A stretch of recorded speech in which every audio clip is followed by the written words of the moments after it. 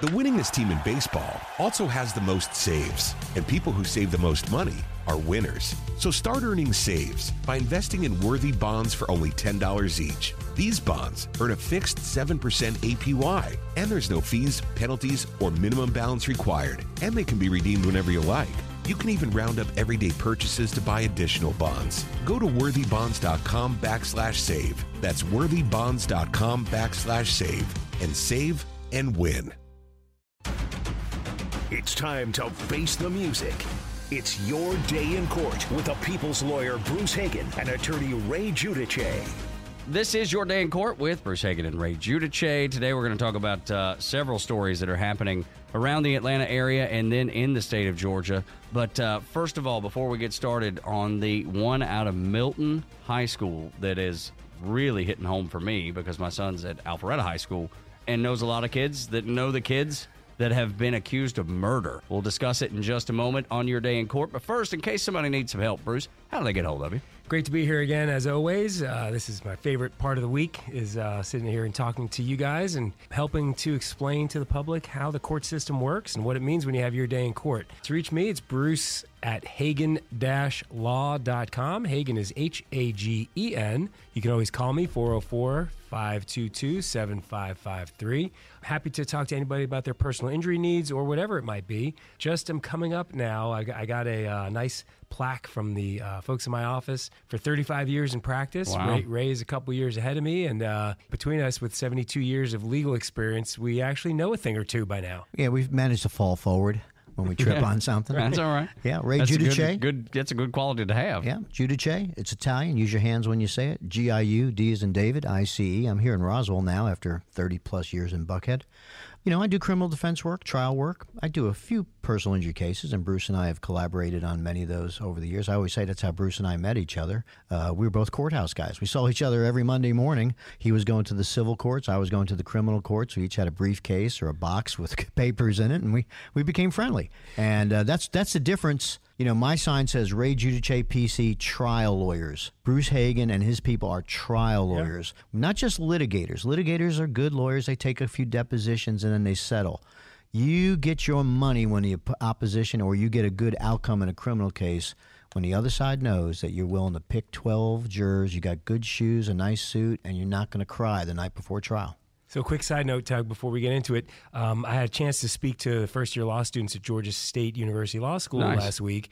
You know, one of the things the professor wanted me to do is sort of go through my career and everything, and so I explained how for the first 5 years of my practice, I worked at a big law firm as a litigator. Mm-hmm. And as a litigator, I learned how to basically draft questions to the other side to try to find out what their case was all about, how to answer the written questions that they would send to us without actually giving away any information, and filing a 30-page document filled with objections and non-responses, and essentially how to delay and drag out the process. The day I went out on my own, I became a trial lawyer, because that's when I said, I will now be taking these cases and going to court, and everything changed. It really does change your perspective from being a so-called litigator to an actual trial lawyer who stands up in court. You might as well be standing there naked in front of the judge and the jury, because all you have is your words, the facts, and the law, and there's nothing else. There you go. If you need help, these experts can help you through whatever it is that you're going through when it comes to the legal process.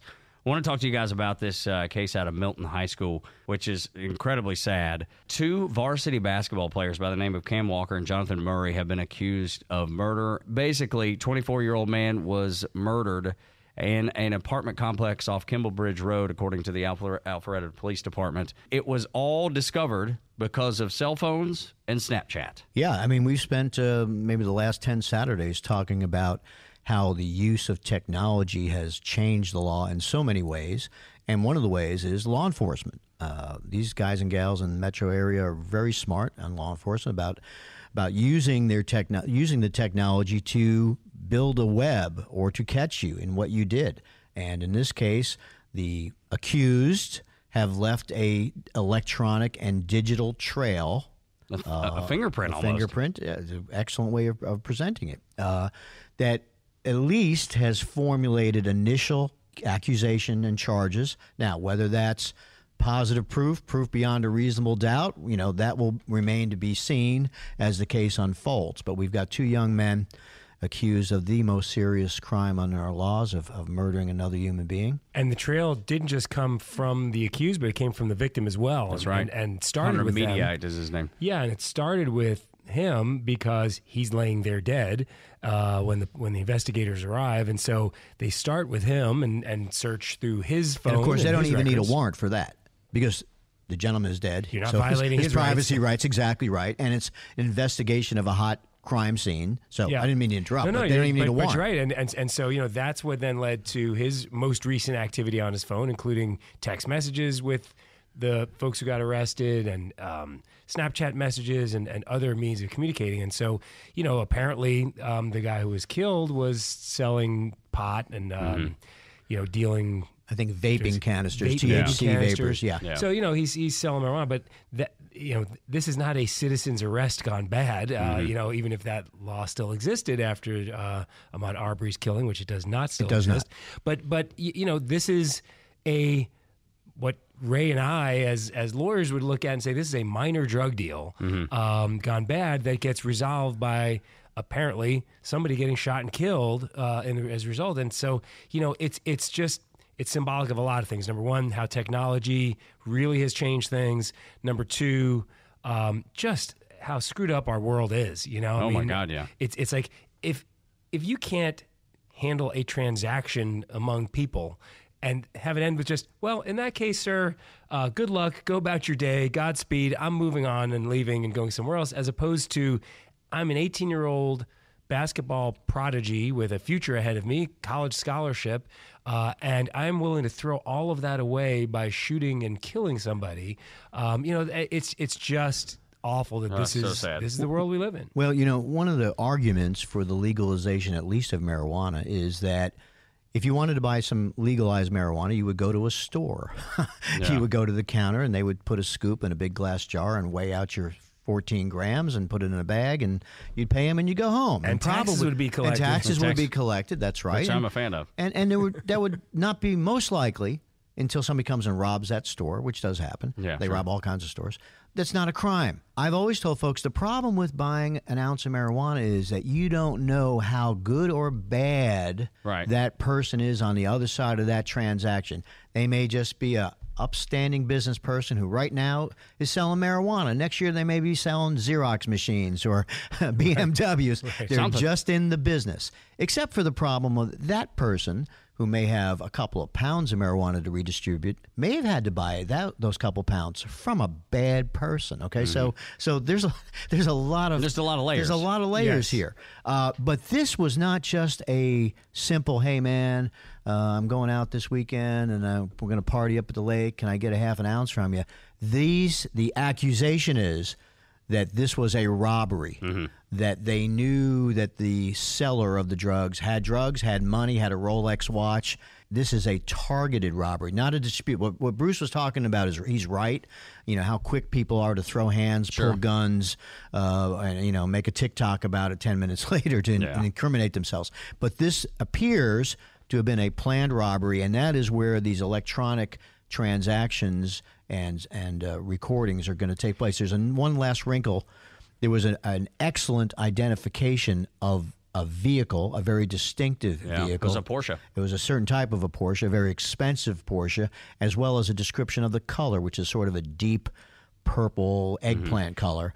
And that vehicle, I believe, they're going to download the black box, and it will at least show that at the time of the homicide, when the shots rang out, and we can also talk about shot finder technology, which is another wrinkle, that the vehicle was running. And there were some witnesses out there who identified the vehicle. The vehicle identified two black males, which isn't much to go on. But there were some witnesses who corroborated at least the timing and sequence of events, as well as two cell phones that pinged in the general vicinity of the homicide. Absolutely, and so that will all corroborate. For example, the eyewitnesses who may not be able to say that's the person, at least put somebody in that vicinity with that car, with that cell phone, and it all adds up together. People ask me all the time, what's a circumstantial evidence case? It's a case where a jigsaw puzzle, and no one piece of the jigsaw puzzle tells you exactly what it is until all the pieces are put together. And the state's going to have its work cut out, but there's a lot of pieces of this puzzle. And I just want to refer to ShotFinder. There is now technology where metro areas have recording devices in the stop signs or traffic devices, the lighting, and it records shots, and it allows law enforcement to know the time, the sequence of shots, and it sends them, hey, there's shots going on at Mulberry and 5th Street. Get on down, or Bleecker. Yeah, that's incredible. And so that may be recorded as well. It's the cynical side of me says these kids are driving to this crime scene in a Porsche, maybe with bad intent in a Porsche. Why don't you just do what all teenagers do and steal from your parents? Why are we stealing from strangers? Goodness, bad things can happen there. Yes, that shot tracker technology is amazing, and so much. We've got a case right now where it's a very hard to establish liability case against a truck that ran over a kid on a scooter. And the initial report is, of course, 100% against the kid on the scooter because the kid on the scooter isn't talking. He's dead. And the person driving the truck says what they always say, which is the kid came out of nowhere. Well, we finally, through open records requests, were able to get the entire police investigative file that included a lot of video that we could not have otherwise gotten. And the video tells a whole different story about how fast this truck was going through the neighborhood and where the kids were located. It's just another example of how technology is working to help solve crimes in many situations or prove a side of that maybe hadn't been addressed before, which is pretty darn one incredible. day we'll talk about the Innocence Project. Yes, absolutely.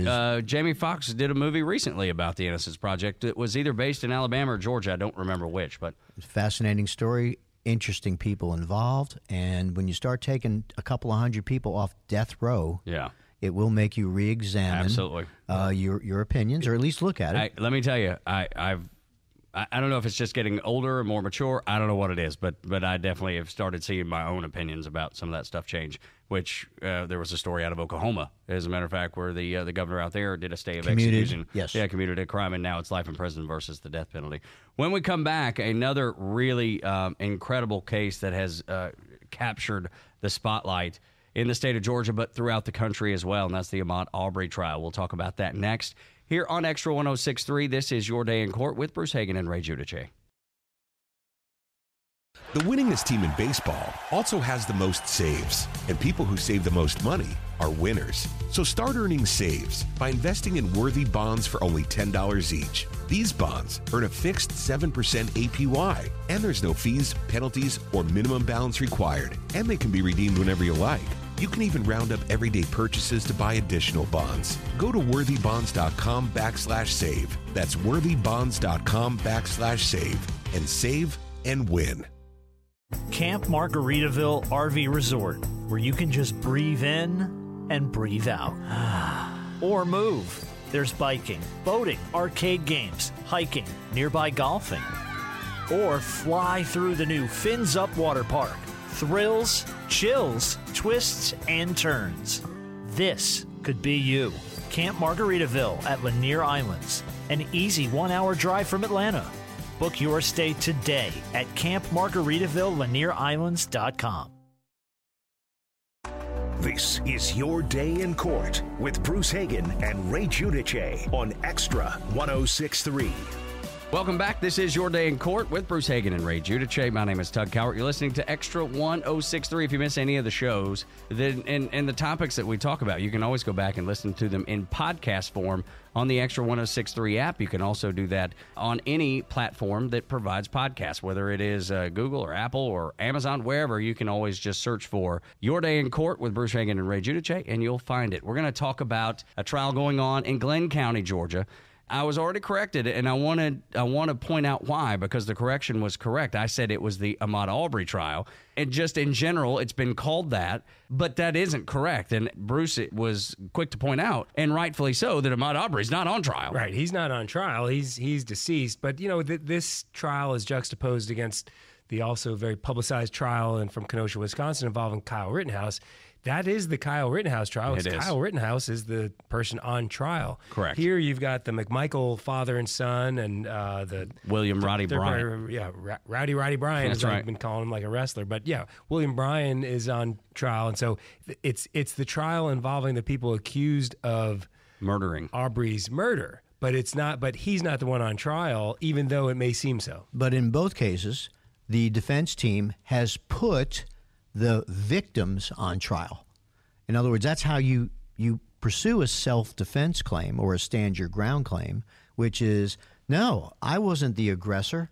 I was defending myself from a violent attack or someone trying to take my gun. In both cases, trying to get my gun away from me, which I had a lawful right to have that gun. I was making a citizen's arrest in the Arbery case, and Mr. Rittenhouse apparently now had a gun that was legal in the state of Wisconsin for him to have after many months of liberal critics who could have probably pulled up the statute that said in a hunting state like Wisconsin, an underage person couldn't have a long barrel rifle in public, and the prosecution lost that charge by the judge. Certainly should have known that, and regardless of what you may think of the wisdom of a law like that, I agree, or the wisdom of 9-year-olds out hunting, which is a tradition passed down, I'm sure, for generations among some families, not the Giudice or Hagen families necessarily. Mine definitely. I went hunting as a small child. But realistically, it's again, we talk about what a crazy world we're in. That somehow or another, carrying this type of weapon around can be found as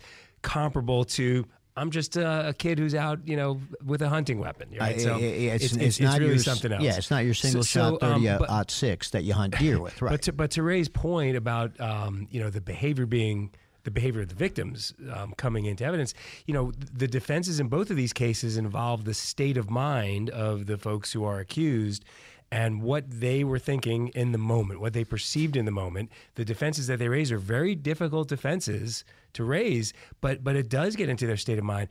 So often in criminal cases, and we've talked about what it means to have the presumption of innocence. We've talked about what it means to have your Fifth Amendment right against self-incrimination. So often, the smartest thing for a defendant to do in a criminal trial like this is not to take the witness stand and not to testify, because when you take the witness stand, you're subject to being cross-examined about anything, who knows what. But when you're getting into what is the state of mind of the person accused, if they don't take the stand to describe what it is, then how is that going to be established? Sure. And it becomes very disingenuous when you're asking the jury to really do a lot of work for you if you say that I need you to go inside the head of this person accused of this crime and understand their mindset of where they were coming from, but I'm not going to tell you anything about what they were thinking. You're going to have to make that leap based on other things you've heard in the case that really might leave you coming up short here on that. And for a self-defense claim, the standard is, and of course we have 50 separate colonies, so it differs from colony to colony here, but was your action in defending yourself or your family or your property, which is all part of the umbrella of what a self-defense statute allows you to protect, reasonable under the circumstances? That's kind of the reasonable man standard, but also to your particular circumstance. So, there's always that argument. My first day of law school, the nerd from the technology room comes down and threatens Muhammad Ali. I'm going to beat you up, Muhammad. And Muhammad Ali just laughs because a reasonable man with reasonable Muhammad Ali says, no, you're not. I'm going to give you a quick jab and you're going down.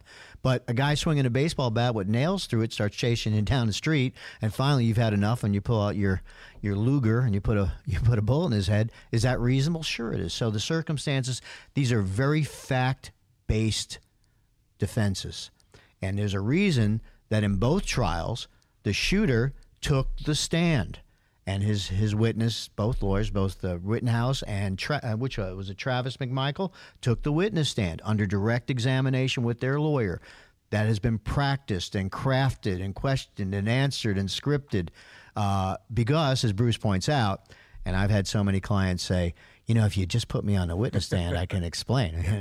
And I say, yeah, if I just put you on the witness stand, the prosecutor's going to melt you like a candle. Ray, before Ray puts one of those guys on the witness stand, he's like, can I just make sure that your check cleared and that my fees have been paid in full, because where you're going is not good. I can't have you send me a carton of cigarettes and payment of my fees. Yeah, well, and here's how it works. If they don't go on a witness stand and they're convicted, the complaint is you should have put me on the stand. Right, and vice versa. versa. They do go on the stand and they're convicted. Why did you put me on the witness stand? So that is why, and we'll do this quick, we've done it before, at the close of the state's case, The judge says, all right, Mr. Defense Lawyer, what does your client want to do? Mr. Defendant, stand up. You have a right to testify or not testify. What would you like to do? Have you discussed this with your lawyer? Are you sure that's what you want to do? Say it out loud so the court reporter can write it down.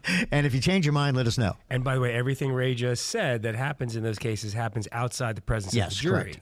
So the jury doesn't have the benefit of hearing and seeing all that. And both of these trials will highlight something we've talked about before, which is the difference between things that we all hear through the media and watching this stuff on television if we're watching, versus the things that the jury hears, which is something that's much more curated and ideally not subject to some of the outside prejudice. For example, there's been all this discussion about the influence of having black clergy in the courtroom and how the defense has moved for mistrial based on the presence of black clergy in the courtroom, has asked the judge to limit the presence of black clergy in the courtroom, the circus going on outside of the courtroom, right? What does the jury know, if anything, about any of that? They certainly don't know about the motions that are filed. That's done outside their presence. Do they see or hear some of the things that are happening outside the courthouse as they go in and out in their bus? Or on their phone. Or on their phone. Well, certainly. I know they're supposed they'd to, be but how violating can you their not? oath as jurors if they're looking at that. I get it. But yesterday or earlier in the week, there was an incident where an MSNBC reporter followed the busload of jurors as it left the courthouse in absolute violation of the sanctity of the jury and the judge's orders that the media stay away from this. And that led to some sanctions against the media and another call for a mistrial. We certainly can't have anything where the jurors are feeling intimidated or pressured or that they're in the spotlight in any way. That's against every tenet of our judicial system. So for a guy like me that's just an average, everyday guy, and I see these two cases going on, and it seems pretty clear to me, based on what I've read. Of course, there's plenty that I haven't seen, and just like you're describing. But like with the Ahmaud Arbery case, I mean, they look guilty as sin to me, right? And then up in Kenosha, it looks like the kid defended himself. So it looks like those, to me anyway, that those are the way that those two cases should go. Am I wrong? Am I crazy? Or is that the way, am I looking at it through the wrong lens? Well, everybody forms their opinions based on the things that we see, and you're not wrong to form an opinion. Sure. It's just that you're not in the courtroom, and so sometimes when the decision made by those 12 people who are ultimately selected to make that decision, if they come up with something that doesn't seem to match the narrative that we've all heard and the opinions we formed from following this on the outside, we think that there's a jury system run amok, and that's really not the case because the jurors are legitimately in there grappling with the evidence that they were presented and the law that they're informed to try to come up with some sort of decision. And this idea that they've reached some rogue verdict or out of control, it's really the exception that ever happens here, even though it might not match up with what you think and what we all see, because we see so much extraneous stuff that is outside the rules of evidence. You know, the judge is a referee, basically, and is supposed to call, or an umpire, supposed to call the balls and strikes, applying the law to the facts in this case. And so the rules of evidence are designed to keep things fair. And whether that happens or not is hard to say, but the judge and what the jury ultimately sees is based on what's allowed into evidence. What we see is everything else, including the things that are excluded. No, but like when you look at it, do you see it that way too, kind of the way I do, that this looks like the outcomes that'll happen? I'll tell you what caught my attention this week, and it's something Ray can talk about a little bit. It's about kind of how we clean up our clients for court. You know, Travis McMichael took the stand, and he looked like the most reasonable business person. I just noticed that. Wearing a nice suit with a very neat haircut. I think he changed his glasses completely. He's lost probably 30 pounds or so since then. I mean, he looks like he could be anybody you meet at any business conference anywhere. He's speaking in a very calm and rational manner, even on the things that you know he's getting hammered on, and says things like, well, at that moment I was just thinking I may never see my children again. What was reasonable in that context of that moment, and that was good lawyering. But I'll say that I think one of the things that's impacting perhaps Tug's view and many folks is what's gone on amongst the judges and the lawyers, and you're really seeing, as far as I'm concerned, just as an observer of 37 years in the courtroom, and I was a little bit of a court rat when I was a kid. If I saw an interesting trial, I'd just go watch it for a few hours back in the day. You're seeing a trial that's being conducted, I think, with a high degree of professionalism by the judge and the prosecutor in Brunswick. Not so much, at least one of the defense lawyers. I think his motions, first of all, in this country, we have a tradition of open courtrooms except in juvenile court and some very specific security problems, gang cases, things like that. To stand up there and make that allegation and try to make some kind of a court of appeals record for his appeal that the jury was unduly influenced because there were black pastors in the courtroom. I couldn't do that. I wouldn't do that. You just, as lawyers, we're not required to make every farcical, ridiculous argument, no matter what folks want to pay us to do. Right. So the prosecutor, she's a Fulton County assistant district attorney, and I apologize, her name escapes me at the moment, but she has done a solid, methodical, brick by brick, and I've heard some, sniping. Well, she doesn't seem to be all that passionate. Don't worry. Wait till she gets to closing. Yeah. She's building the case brick by brick, piece by piece of the puzzle, and she's going to bring it all together in closing argument. The judge in Brunswick has done a marvelous job as far as I'm concerned. And what he's trying to do is make sure everybody in that room, including the state of Georgia and the people of the state, that's who the DA represents, gets a fair trial. Opposite up there in Wisconsin. You're seeing a judge who is apparently he's like a moth to that camera. He likes the lights. He likes to be heard. I think you've got a DA that, quite frankly, isn't up to the game. No, clearly not. And he either not prepared or not ready for prime time. And you've got some good defense counsel that's done a nice job. I was about to say that because the defense has been, that's the thing that I noticed the most is that everybody that's gone up, even the people that the prosecution have called, has proven the defense's point. You're going to see in closing argument that defense lawyer is going to bring up either a what do you call the thing on the board, the electronic board, the PowerPoint, whatever. Yeah. I was born in '58, kids. Yeah, right. I like an easel. Yeah. I go down. I still go to the art supply place. Yeah. And get a big easel whiteboard and paper. Oh, paper. I like paper and a magic marker, man. And and I'm going to draw a line down the middle, and I'm going to put points, and I'm going to put the prosecution's witnesses making points for the defense, and then the argument is it's their case to prove. The state has the burden. You may in your heart of hearts think that my client is guilty, but the state did not meet its burden of evidence. And highest ever. And you really come back in that argument as well to what is the standard here, right? To prove it, the state doesn't just have to prove their case, but they have to prove it beyond a reasonable doubt is a very difficult standard. One of the things we have to deal with in civil cases is that people show up for jury service and they've seen movies, they've seen TV shows, they have their knowledge of the law from Matlock, and things like this. And those are criminal cases, right? And so they think beyond a reasonable doubt, I have to be completely convinced, basically, in order to come up with this ruling. If you took it from a scale of 0% proof on the low end and 100% proof on the other end, that beyond a reasonable doubt is all the way over close to 100%. Right, that the state has to prove it. You got to get into the end zone. You got to be at least at the 1 yard line. Right. You got to be pretty close, right? Well within the red zone.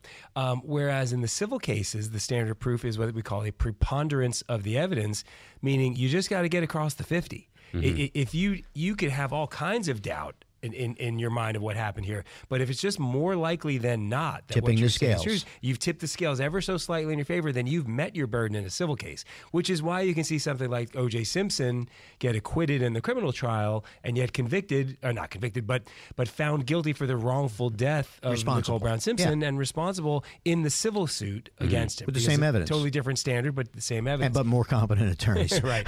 One of the things, too, that you really notice here, and it goes to what Ray was saying earlier, is like, a good judge is supposed to be like an umpire or referee that you don't even notice that they're there, right? If I asked you, Tug, tell me one thing about the judge in the trial involving Ahmaud Arbery's murder. You can't really tell me anything. Couldn't tell you anything. Right? And if I tell me something about the judge in the Rittenhouse trial, you're going to have 10 things to tell me because this guy has really seized the moment to make it about him. And now it becomes appealable.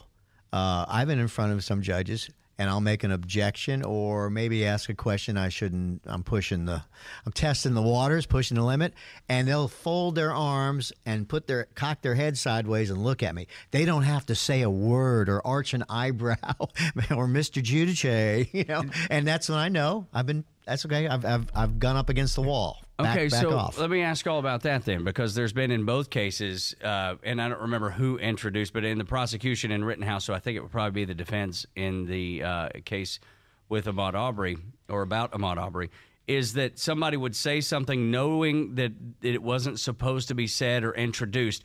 Is that on purpose so they can get it and it be... Because it can't be unheard. It can be. And sometimes, like if you know things are going badly for your case, you may try to induce the other side to make a motion for a mistrial so you can get a restart. It's like you get a mulligan. And you start over again a month, 6 months down the road. I mean, look, this is a chess match. And sometimes in playing chess, you make a move to induce your opponent to make a move that you want them to make. And that can happen in a case. When I was a baby prosecutor a long time ago, our head of our office made each lawyer handle their own appeals. And what that meant was when you went to trial as a prosecutor, you made sure you didn't make an error or induce error because you were going to have to do all that appellate research, write the brief, which is a lot of work. It's a lot of work. And most trial lawyers, courtroom lawyers, don't like to do the appellate stuff. So that was his way of controlling, getting a little too, trying to sneak something in. I taught litigation at Emory Law School in a third-year seminar for about 6 or 7 years. And I used to tell the young, soon-to-be lawyers, be smart, this is your profession, but don't be clever. Eddie Haskell was clever. Leave it to Beaver. And you know what? Nobody liked Eddie Haskell, he was the okay? worst. And you could tell when you're being clever. It's just not what you do in a courtroom. Sometimes, as Bruce said, man, I need to sandbag this thing. It doesn't happen much. Right. It really doesn't happen much. It just can't happen twice. Once in both cases. This ain't WWF wrestling, Right. where all of a sudden, Gotta have a gimmick. all of a sudden it's a gimmick, or you get pinned, and so there's a rematch. These lawyers have licenses to practice law. They have reputations. They will have a career. Sure. Maybe they want to go to the U.S. Attorney's Office, private practice. You don't want a reputation as a trial lawyer of bailing out. The other thing is, again, going back to the public perception of how this process works versus the reality that Ray and I deal with in court every day, is that the public perception is that, oh yeah, there's that surprise witness out there that Perry Mason's going to produce at the last minute, or some bit of evidence that never came forward. Whereas the reality is that everything is supposed to be an open book, and both sides are supposed to disclose to the other all the things they have, every fact in support, every witness in support, whatever it might be. So when something comes up that's outside of that, and it did come up in the Rittenhouse trial, that's number one, it's really unusual. Number two, it's very strongly frowned upon. And that sort of thing is oftentimes, if not every time, excluded from being presented to the jury unless something different occurred, such as the door was opened to now allowing something in. If you've gone through a year of exchanging information with the other side, and it's like, we need to see all pictures, all videotapes, everything you've got, and everybody exchanges everything, right? Called discovery. And it happens in criminal cases, it happens in civil cases. And then suddenly at trial, you produce a totally different view of this from a different camera that you've had all along. Now you're opening yourself up to censure, you're opening yourself up to sanctions, and you really should be precluded from especially in criminal cases. Yeah. This is where the judges do step up in most cases to protect the accused from the state, the prosecution, calling a last-minute eyewitness judge, or all of a sudden we found this videotape last night. Well, the defense, first of all, makes a motion to reset the case or sanctions. So it doesn't happen often, and most prosecutors play it honestly, and they turn over the discovery about when they're supposed to, and they supplement it as things occur.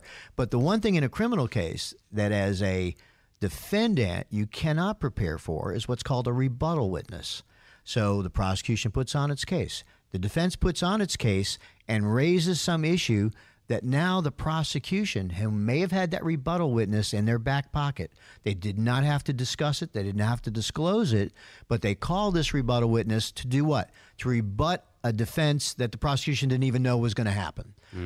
So this is really part of the chess game that Ray was talking about, right. where that goes on very often. The best lawyers know how to do that. It happens in alibi. So in Georgia, if I'm going to make an alibi defense, I have to disclose that I'm going to use an alibi defense to the prosecution. I think it's 10 days prior to trial, so they can prepare for that.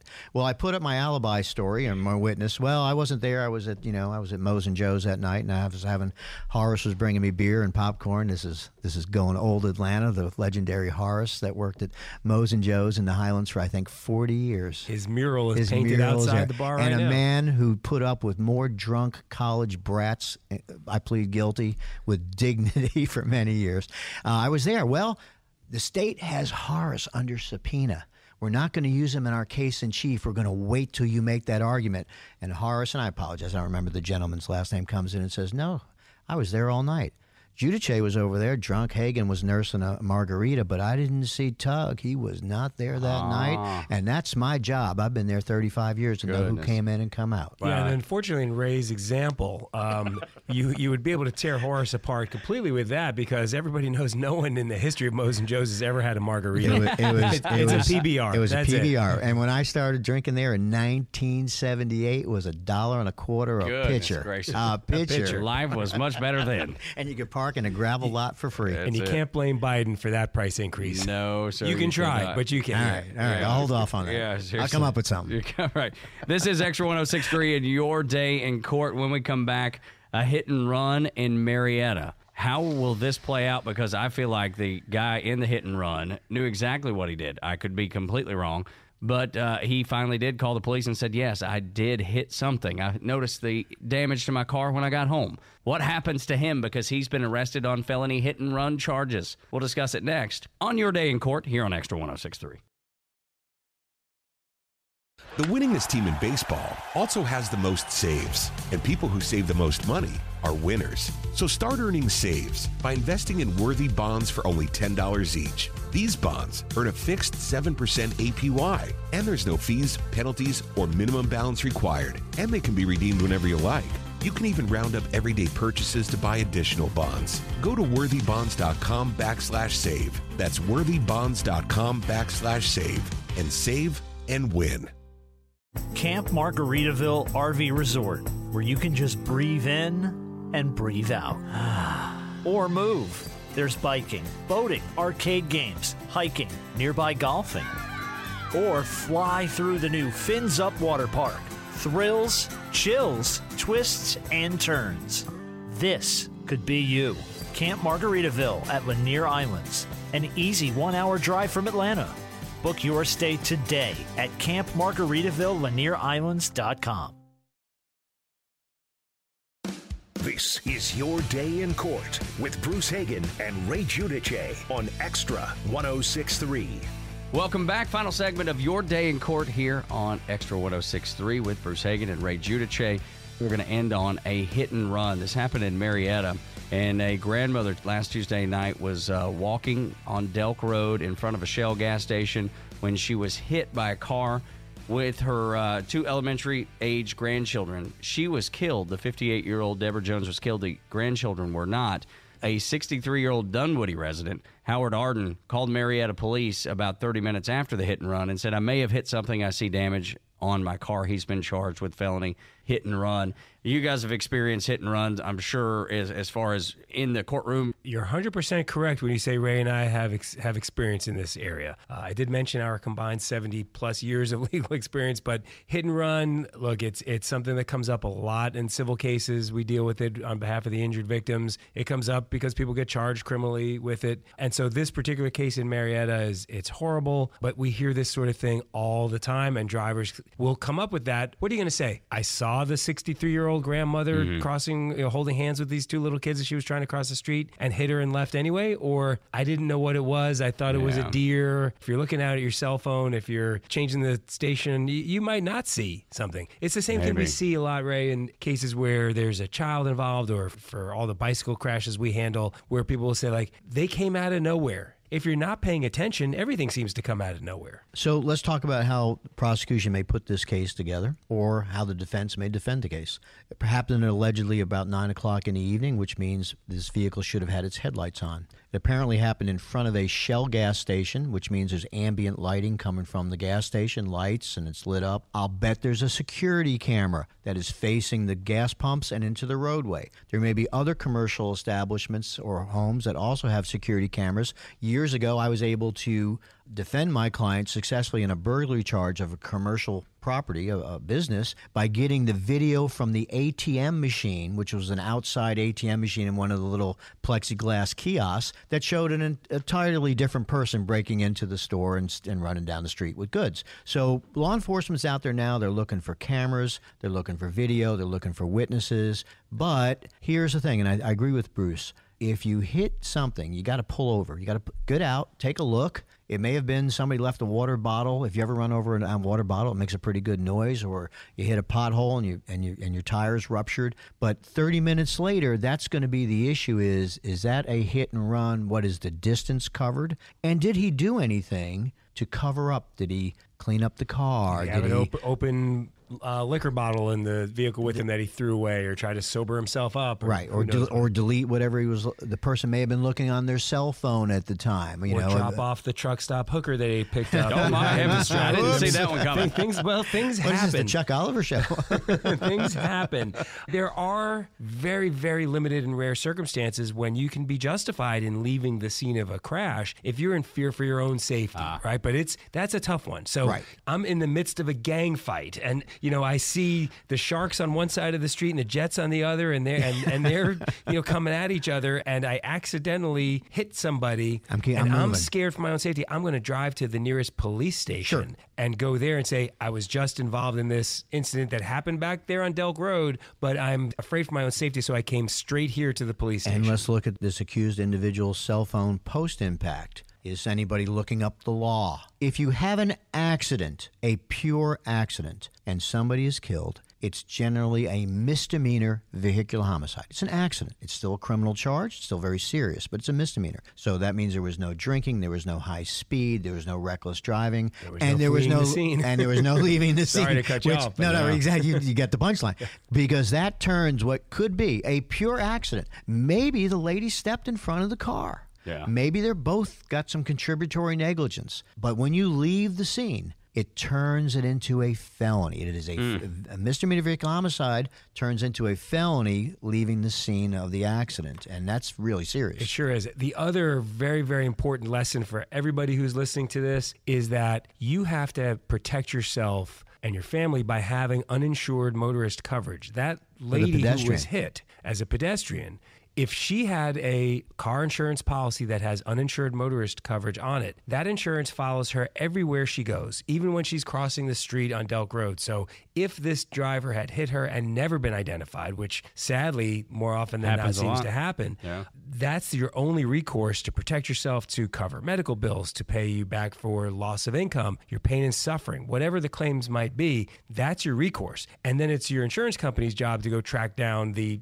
unidentified driver and see if they can. But you can file a claim under a John Doe if there's evidence. Correct. Or a Jane Doe. And so every listener, the most important takeaway from this story is check your auto insurance policy. Make sure you have as much uninsured motorist coverage as you can possibly afford. Pay for more of it because it's cheap. And it's the thing that protects you more so than anything else. And there's two different types of uninsured motorist coverage. You want the one that is added on top of whatever coverage the other driver has, called add-on. Add-on insurance. Not set off. Those are the two definitions. Okay, got it. Add-on. But let's go back in time, and let's say that this set of facts turns out to be a pure accident, that the driver did make a driving mistake. Now, what's going to happen next? that driver's going to get sued. Now, how much liability coverage do you have? Bruce, we talk to folks all the time and we say, how much insurance do you have? And they say, I got full coverage. Well, basically, full coverage to most folks means I got enough insurance to get that little decal that says 2021, and I put it in the far right-hand corner, bottom corner of my license plate, and I'm fully covered. Well, for the law minimum you are, but not if you accidentally kill somebody. Or, I hate to say it because Bruce and I are in this business, but for the cost of a case, if you permanently disable them from a lifetime of work and earnings, quite frankly, those cases can have higher expectations of settlement than death cases. Absolutely. And if you have any assets, then you have something worth protecting, and that's your home, that's anything, or it's your income if you have a high-paying job. Now, Bob Dylan said, when you ain't got nothing, you got nothing to lose. I mean, if you're listening to this and the only possession you have is the radio on which you're listening, and you don't have a job and you don't have a home and you don't have a bank account, what do you need more than $25,000 in insurance Well, but then you've got a a judgment against you for the rest of your life, and you can't get a credit card, and you can't buy a house, and you can't win the lottery because it's seized, or your tax returns are levied upon. So your point is well taken. You can convince yourself that you're quote unquote judgment proof, but what it's really easier to do is sit down with a good insurance agent broker and say, the housing thing's gone up. My house is now worth $500,000 and it's paid for. Well, you need at least $500,000 worth of auto insurance. Kidding. Okay, good advice from expert lawyers. Bruce Hagan, how do folks get a hold of you? My number's 404-522-7553. Call me anytime. You can also check out my website, hagan-law.com, or email me, bruce@hagan-law.com. Should have some nice pictures up there pretty soon. We just did a photo shoot this week. You might have noticed my haircut. Yeah, I did. But I am blessed to have been selected now for the 17th consecutive year as a Georgia super lawyer. Nice. And so, and my son, Matt, who works with me, is a Georgia rising star recognized by the super lawyer. So we decided, let's have a Hole in Mills come out like we did when you were a kid and get a picture coming up in the future I happened Atlanta to go magazine. to his office right after that photo shoot. You were taking off your clip-on tie. and my dickie. Yeah, that's right. All right. I'm Ray Giudice, G-I-U-D as in David, I-C-E. And I understand that our voices in this show are heard far and wide, including Palm Beach, Florida. Man. Is that That's right? right. Exactly Folks right. listening down in Palm another Beach, what's interesting up? Hagan-Giudice connection. Not only did we grow up within a stone's throw of each other in New York, but a very dear Emory Law class of 85 classmate of mine, John Halvey, a fantastic lawyer who apparently has done really, really well, went to high school with you. He was captain of my high school football team. How about that? It's unbelievable. We appreciate you listening, sir. Make it a great day. This is Extra 106.3 and your day in court. The winningest team in baseball also has the most saves, and people who save the most money are winners. So start earning saves by investing in worthy bonds for only $10 each. These bonds earn a fixed 7% APY, and there's no fees, penalties, or minimum balance required, and they can be redeemed whenever you like. You can even round up everyday purchases to buy additional bonds. Go to worthybonds.com/save. That's worthybonds.com/save and save and win. Camp Margaritaville RV Resort, where you can just breathe in and breathe out. Or move. There's biking, boating, arcade games, hiking, nearby golfing. Or fly through the new Fins Up Water Park. Thrills, chills, twists, and turns. This could be you. Camp Margaritaville at Lanier Islands, an easy 1-hour drive from Atlanta. Book your stay today at campmargaritaville.lanierIslands.com. Hey everybody, Buck Ballou here, and as a recent customer of Jim Ellis Automotive and a longtime friend of the Vice President, Stacy Ellis, man, I know Jim Ellis Automotive Group takes pride in being a family-owned and operated business. I saw it firsthand. When Stacy's granddad, Jim Ellis, founded the company back in '71, his goal was to treat every customer like family by offering a car buying experience that was both easy and fully transparent. And it worked. 50 years later, Stacy's dad, Jimmy Ellis, grew the organization to become Georgia's largest family-owned and operated automotive group. And today, third-generation family members like Stacy, along with more than 1,700 dedicated team members, are working hard to uphold the values Jim Ellis Automotive was founded on. And that's why Jim Ellis has been around for over 50 years. Enjoy the advantages of buying your next vehicle from a family-owned and operated dealership. Visit jimellis.com or stop by any of their 20 dealerships located throughout Metro Atlanta. Jim Ellis Automotive, where you can always expect the best.